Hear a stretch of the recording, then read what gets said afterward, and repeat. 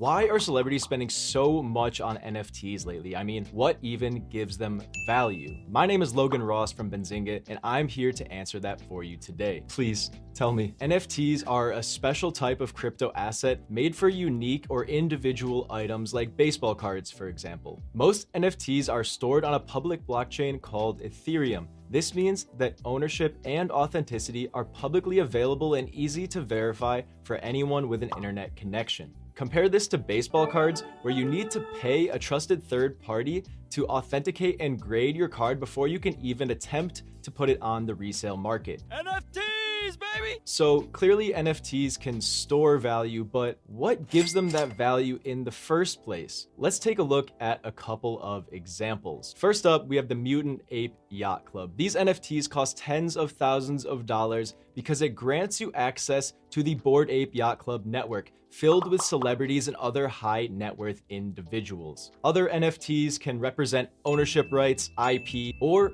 maybe even a share of the revenue from your favorite artist's new song. You can program NFTs to do almost anything your imagination can come up with.